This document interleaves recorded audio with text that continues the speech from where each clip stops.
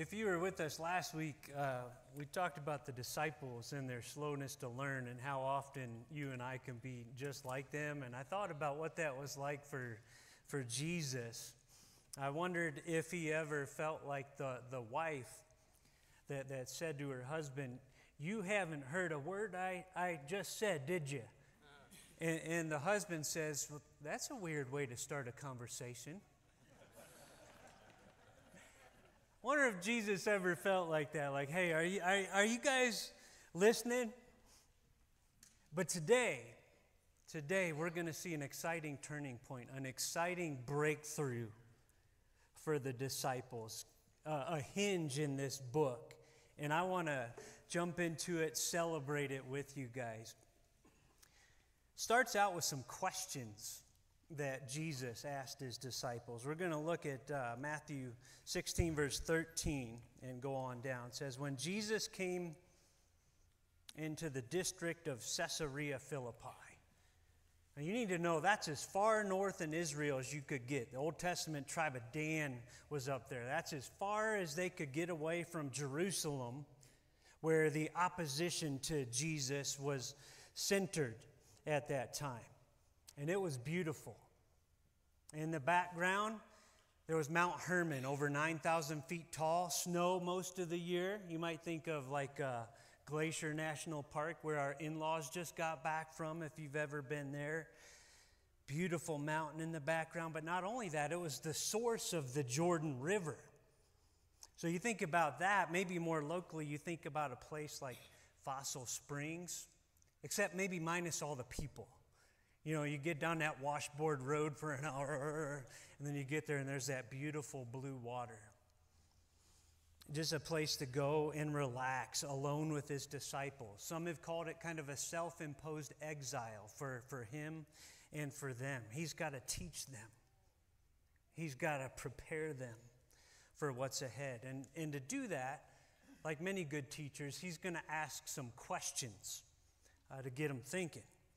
And I think about what he's doing with his disciples there, and I want to encourage all of us with the truth that it is very important sometimes to get away from the busyness, to get away from the rat race, to sharpen our focus on the Lord and listen to what he wants to teach us in our lives.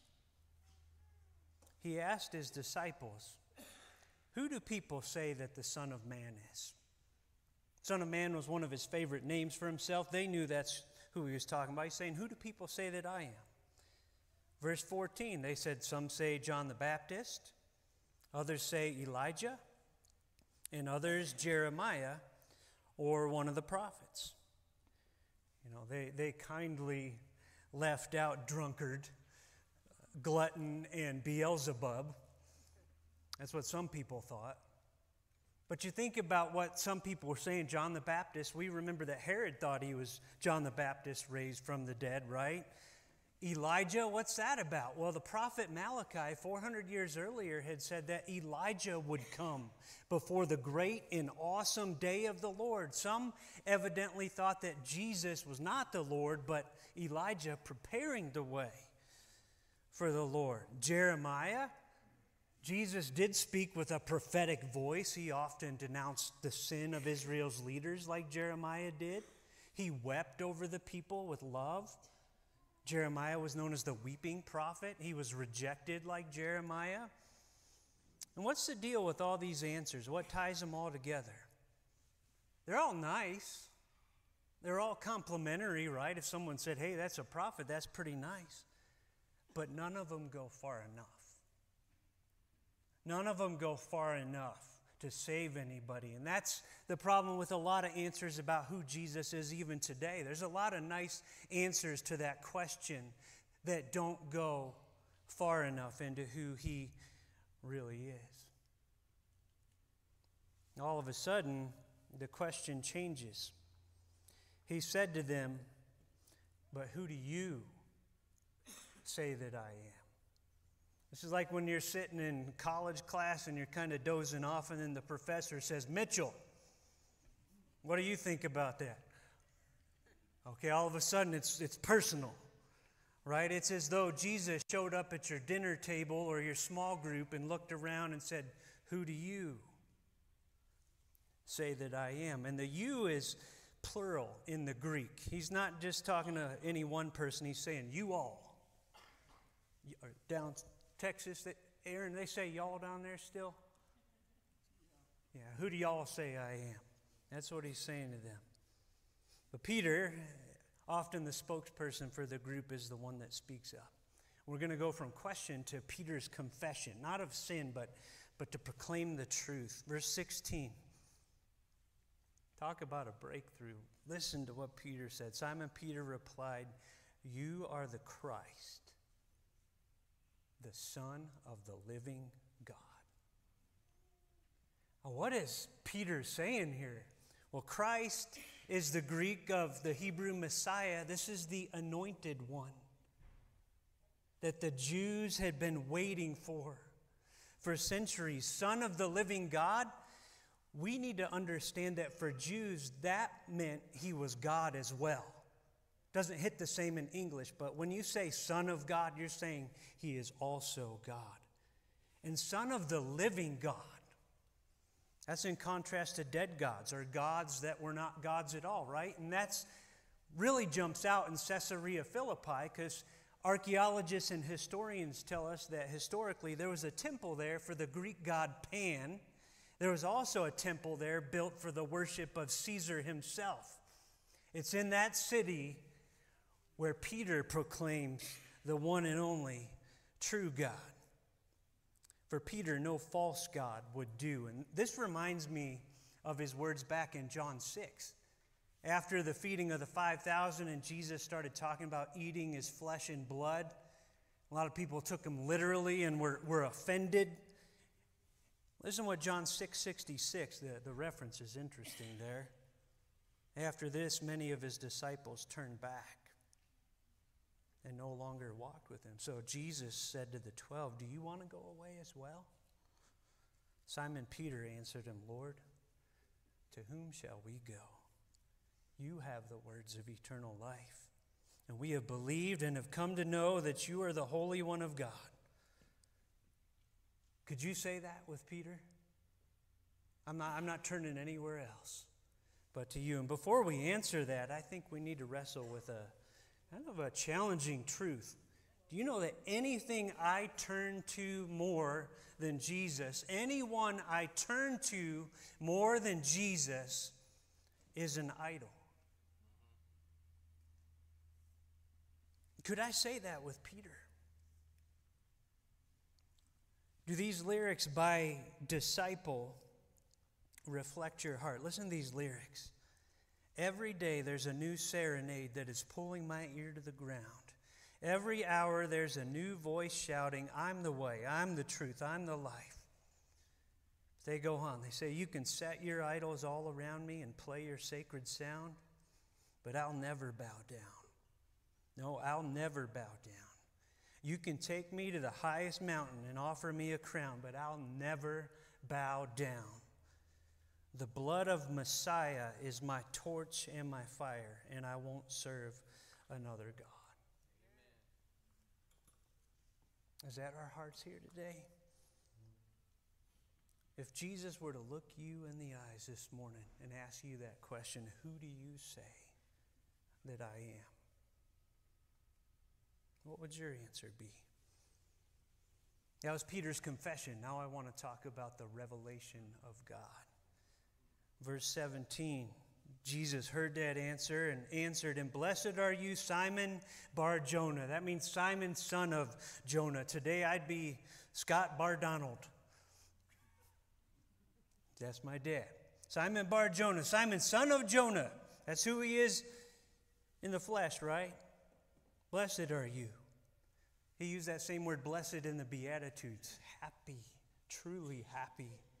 Why? For flesh and blood has not revealed this to you, but my Father who's in heaven. You catch what Jesus is saying there? It's not that Peter somehow figured out with his own ingenuity or smarts alone. God showed him. God revealed to him who Jesus is. And I think about Jesus, the Word made flesh. I also think about the written Word of God, God's revelation that points to Jesus. Psalm 119, 130 says, the unfolding of your words gives light. It imparts understanding to the simple. What a treasure. And it leads us to the question, where's the first place you and I look for truth? I hope it's the Bible. Maybe you're here today and you're wrestling with that question, who is Jesus? I'd encourage you, ask him to show you and open this book to the book of John. Say, show me who you are. And read that short book of John. I believe there's tracts out there on the table that have the whole gospel right in there. There's whole Bibles out there if you don't have one. You can take one home. It's yours. Where do you look for truth? And I want to encourage us as we look here. The first question, whether you're alone or in a small group, should never be, what does this mean to me? That can lead all kinds of places. You know what the first question is? What did God say here? And what does God mean here? And then and only then we get to the question, what does that mean for my life? Okay, let's make sure we keep the order straight. We need God's revelation. Now I want to talk about some construction. Any construction workers in here? Not one? Okay, there we go, Drew. He's in the back right. Thank you. I'm going to talk about some construction. Verse 18. Jesus looks at him, as I tell you, you are Peter.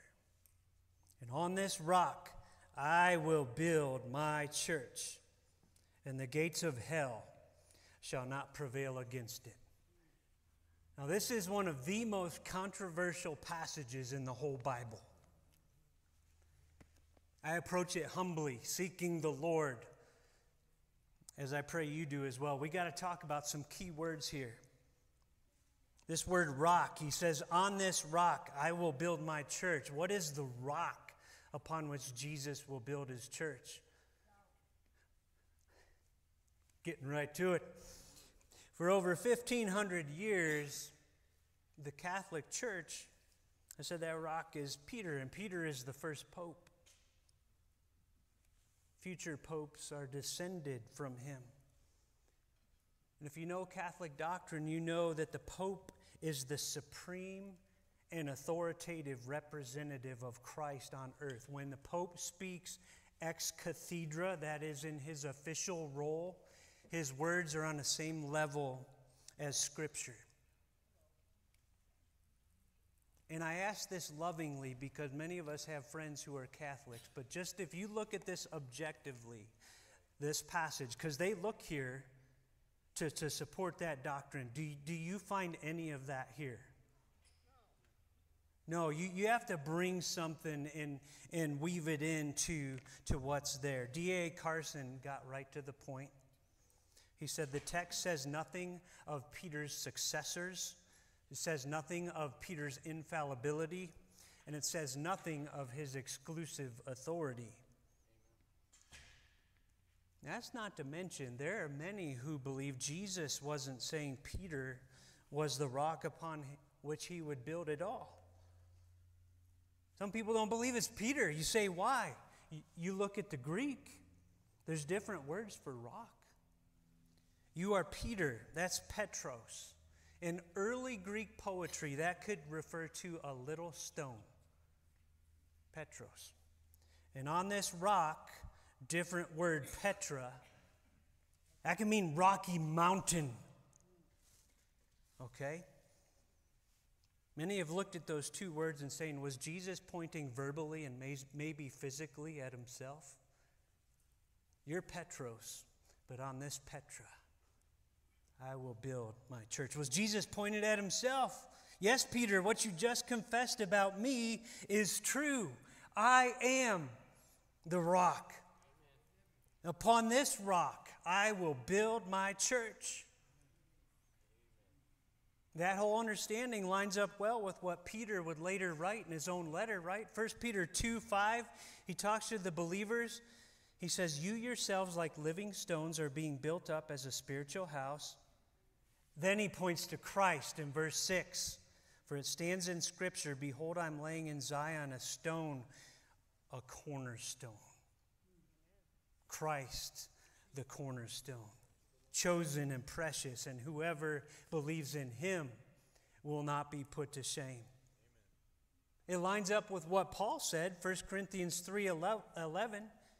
"No one can lay a foundation other than that which is laid, which is Jesus Christ." Lines up with the fact that God himself was often referred to as a rock in the Old Testament. Look up that word on Bible Gateway. Psalm 18:2, "The Lord is my rock and my fortress and my deliverer, my God, my rock, in whom I take refuge." One scholar pointed out, if he really was calling Peter the Pope, like when you get later on in Matthew and Jesus asked, his disciples asked, "Who's the greatest in the kingdom?" Maybe Jesus wouldn't have brought up a child and said, "Anyone like a child?" He would have said, "Peter." But he didn't say that. He didn't say that. Another question you got to look at, when you follow Peter's career through the New Testament, do his own actions and words line up with that of someone who sees himself as the supreme representative of Christ?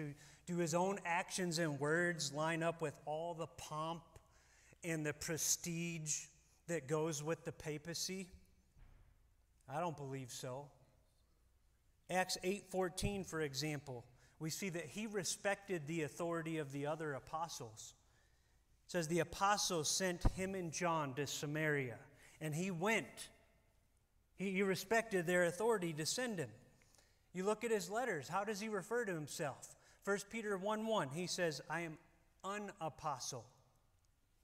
One of many, right? 1 Peter 5:1, he calls himself a fellow elder. A fellow elder. Do you see any supremacy there?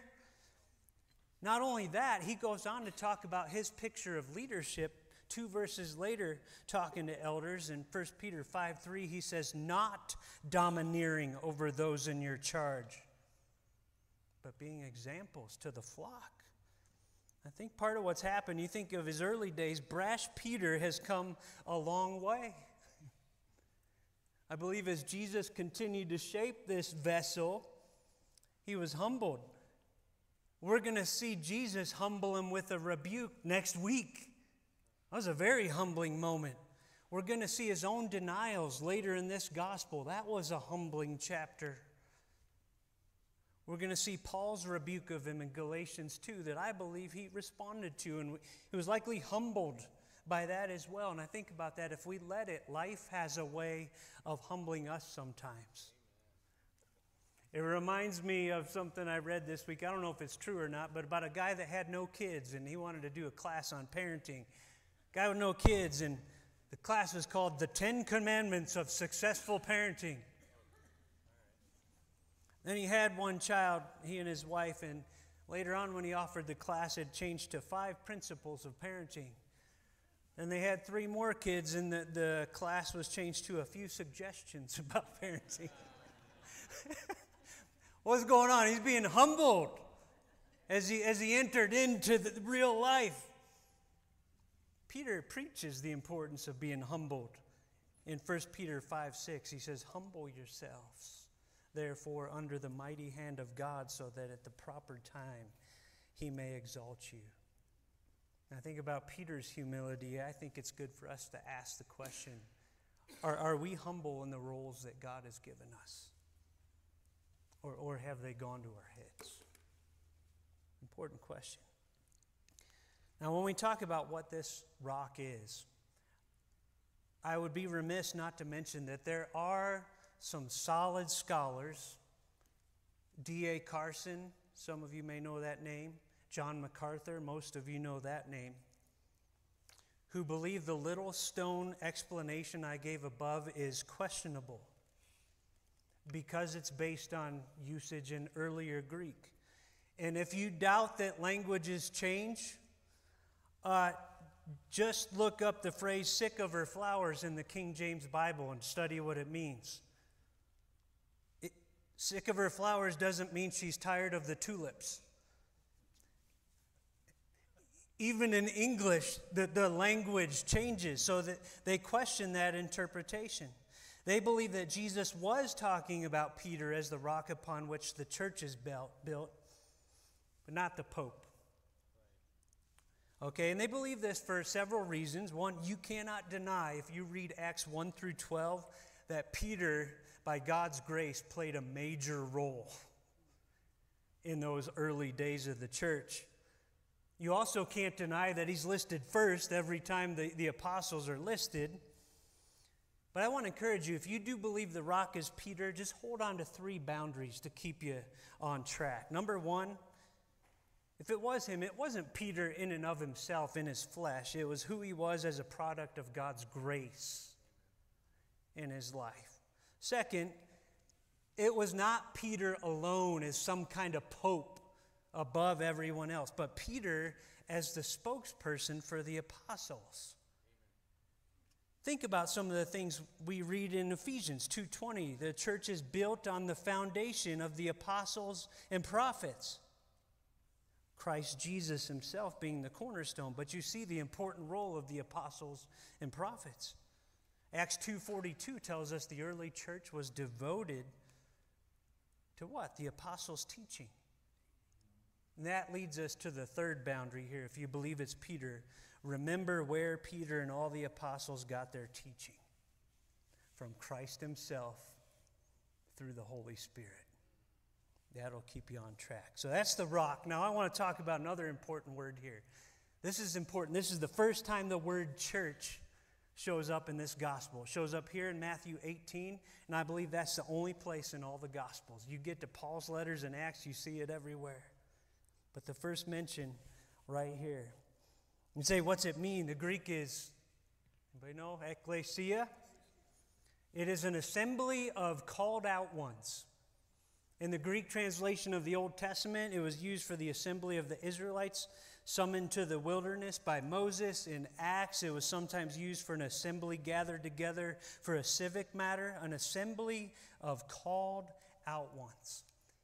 And I believe he's not talking about a particular local church here, but the worldwide church of Jesus Christ. He says, I will build my church. Short phrase, answer should come readily, but I'll ask it anyway. Who builds the church? Jesus. Jesus builds the church. John MacArthur said it this way: it's not faithful believers who build Christ's church, but Christ who builds his church through faithful believers. Now I think about Christ as the builder of the church. I think there's both warning and encouragement here. The warning is the builder reserves the right to demolish any local church he chooses as well. You remember Revelation chapter 2? He looks at the church at Ephesus. He says, I have something I hold against you. You have left your first love. Remember your first love. Repent, lest I take away your lampstand. And he did. You can look at the area where that church was today and see ruins. And that causes us to pause. There are times as churches we need to repent, and church repentance starts with individual repentance. It is so important that we go before the Lord regularly and say, Lord, is there any part of my life where I have gone off track, away from your blueprint for the church? Because I do not want to spread something in this body that I love so much that would lead you to take this lampstand away. Is there anything in your life, anything in my life that needs repented of this morning, that needs lined up with the blueprint of the architect and builder, Jesus Christ? Please do not leave here without laying that down at his throne. There's warning, but there's also encouragement. He builds the church. I don't. You don't. Does that mean we're passive? No. It means we trust Him. It means we follow His blueprint and leave the results to Him. I am so thankful He builds the church, because I don't know about you, sometimes I have trouble building my kids' toys on Christmas morning. Wow. Do you rest in that Christ is the builder of His church? Are you trusting Him with that? If you struggle to trust Him with that, I want to highlight one more word there. I will build my church, He says. If you struggle to trust Him with His building the church, I want you to think a minute of how precious the church is to Him. He calls it my church. And He purchased it at a price. Acts 20:28, Paul says to the elders, pay careful attention to yourselves and to all the flock in which the Holy Spirit has made you overseers to care for the church of God, which He obtained with His own blood. He loves the church enough that He bought it with His own blood. We can trust Him to build it. Amen? Amen. Next, I want to talk about the gates of hell. The gates of hell, says in the ESV, shall not prevail against it. Many translations translate this as the gates of Hades. And often in the Old Testament, that is meant to refer to the realm of death. I line up with them, and I believe what Jesus is saying here, the gates of Hades shall not prevail against the church, that not even the gates of death can hold back the Messiah or His followers. You believe that? Think about the crazy promises like in Romans 6:8. If we have died with Christ, we believe that we will also live with Him. We know that Christ, being raised from the dead, will never die again. Death no longer has dominion over Him. Do you believe that nothing, not even death, can keep Jesus from building His church? I pray you do. That's construction. Last part here, I want to talk about delegation. Amazing delegation. Verse 19, Jesus says, I will give you the keys of the kingdom of heaven. Can you imagine the guys? Wow. Right? And you got to understand the Jewish mindset here. What was He talking about? Keys.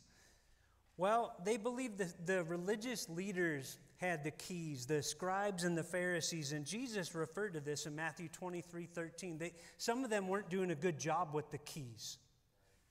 He said, woe to you, scribes and Pharisees, hypocrites, because you shut the kingdom of heaven in front of people. For you do not enter it yourselves, nor do you allow those who are entering to go in.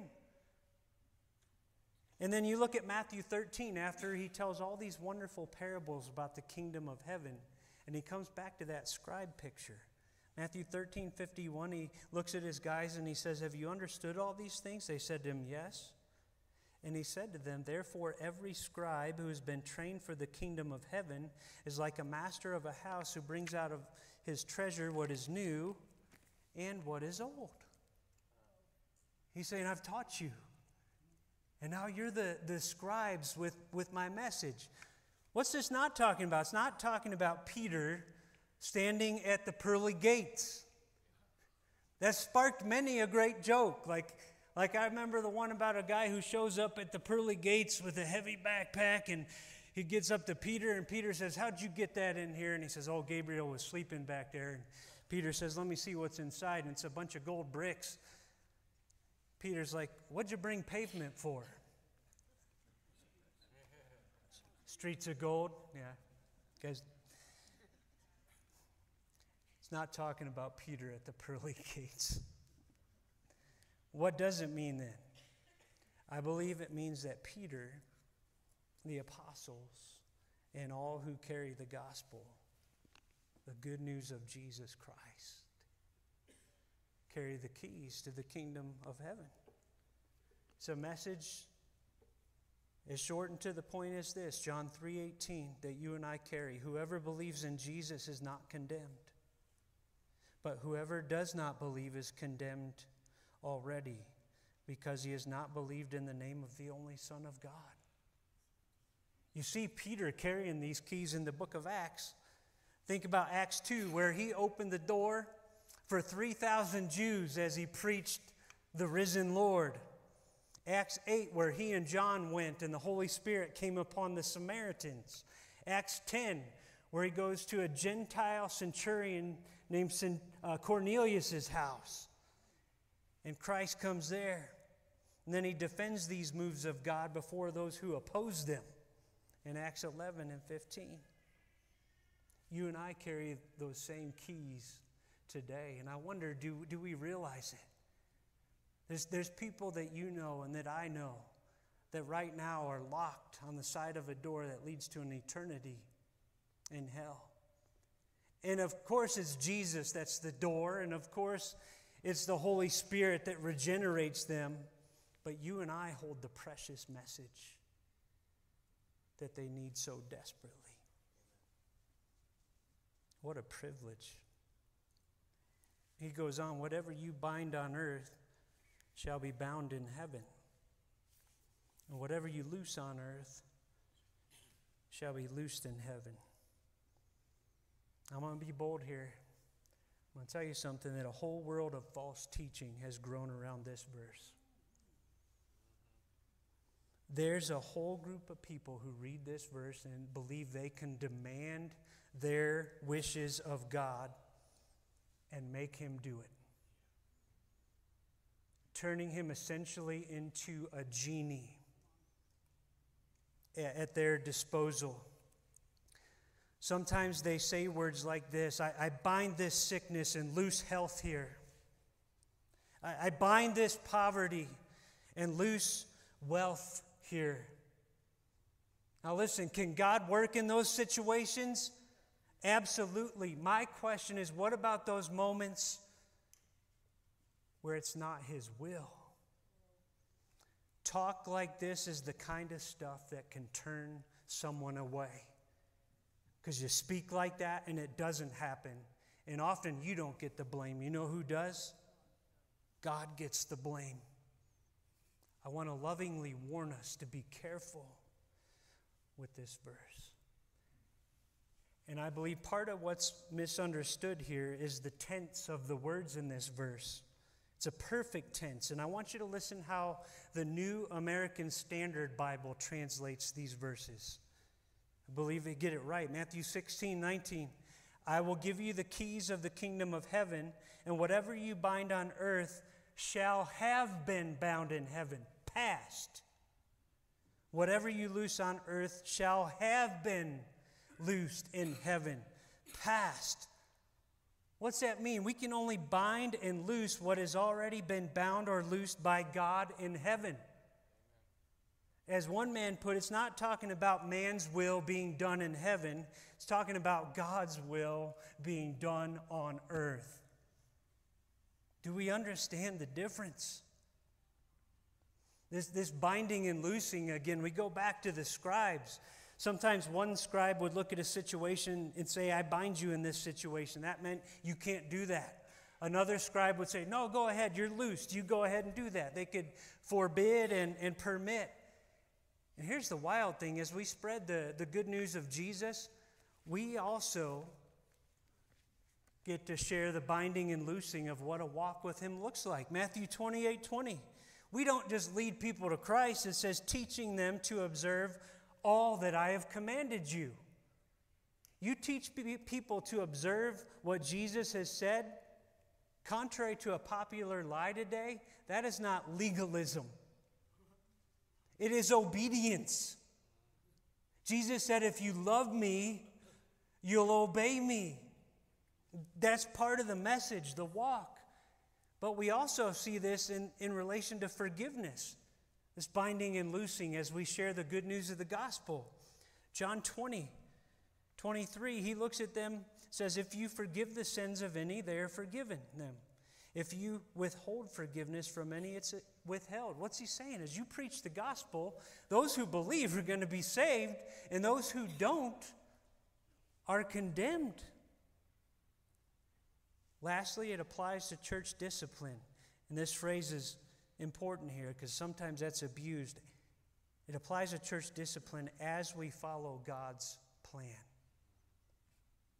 for order in his church. Matthew 18 walks through it, but at the end of that discipline procedure, he says in Matthew 18:18, "Truly I say to you, whatever you bind on earth shall be bound in heaven, and whatever you loose on earth shall be loosed in heaven." Do you realize the amazing privilege of the keys that we carry as believers? What are we doing with them? As I go back over the passage and prepare to close, I think it's good just to say, thank you, Lord, for this breakthrough.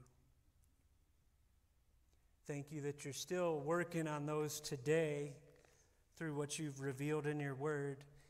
And I want to close us with an invitation and a challenge. One is, this time alone was so important for the disciples because looking around on this plain, things were not going as they expected them to go. Jesus was being rejected. The hopes of him defeating the Romans and bringing in the earthly kingdom now were fading. And he's just about to tell them next week about his death on a cross and his resurrection. So he took this precious time away and alone with them, have a conversation with them to prepare them. We need that sometimes. Think about the fact that there is no good in running ourselves ragged if it's taken us further and further from the Lord.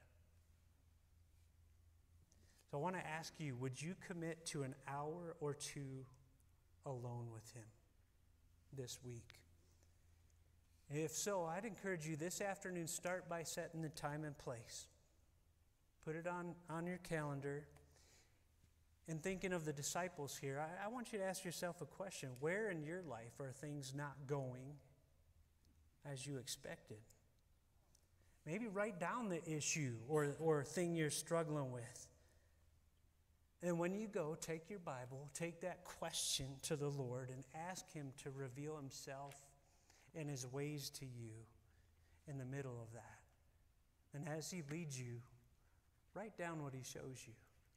And for those of you so bold, I'd encourage you to take the next step of sharing with one another what God did in that time this week, encouraging one another as the day draws near. Lord, I thank you for your love for your disciples, both past and present. I thank you for the revelation of the Father through your word, through Jesus Christ. I thank you for the truth that you build your church, and we can trust you completely with that. Help us follow your blueprint in the Spirit. Help us repent anywhere we're not. Jesus, you are the chief shepherd, the great shepherd, the head of the church. We want to bring you glory and honor. You are the King of kings and Lord of lords. You're the Son of the living God, the Messiah. It's your name we pray. Amen.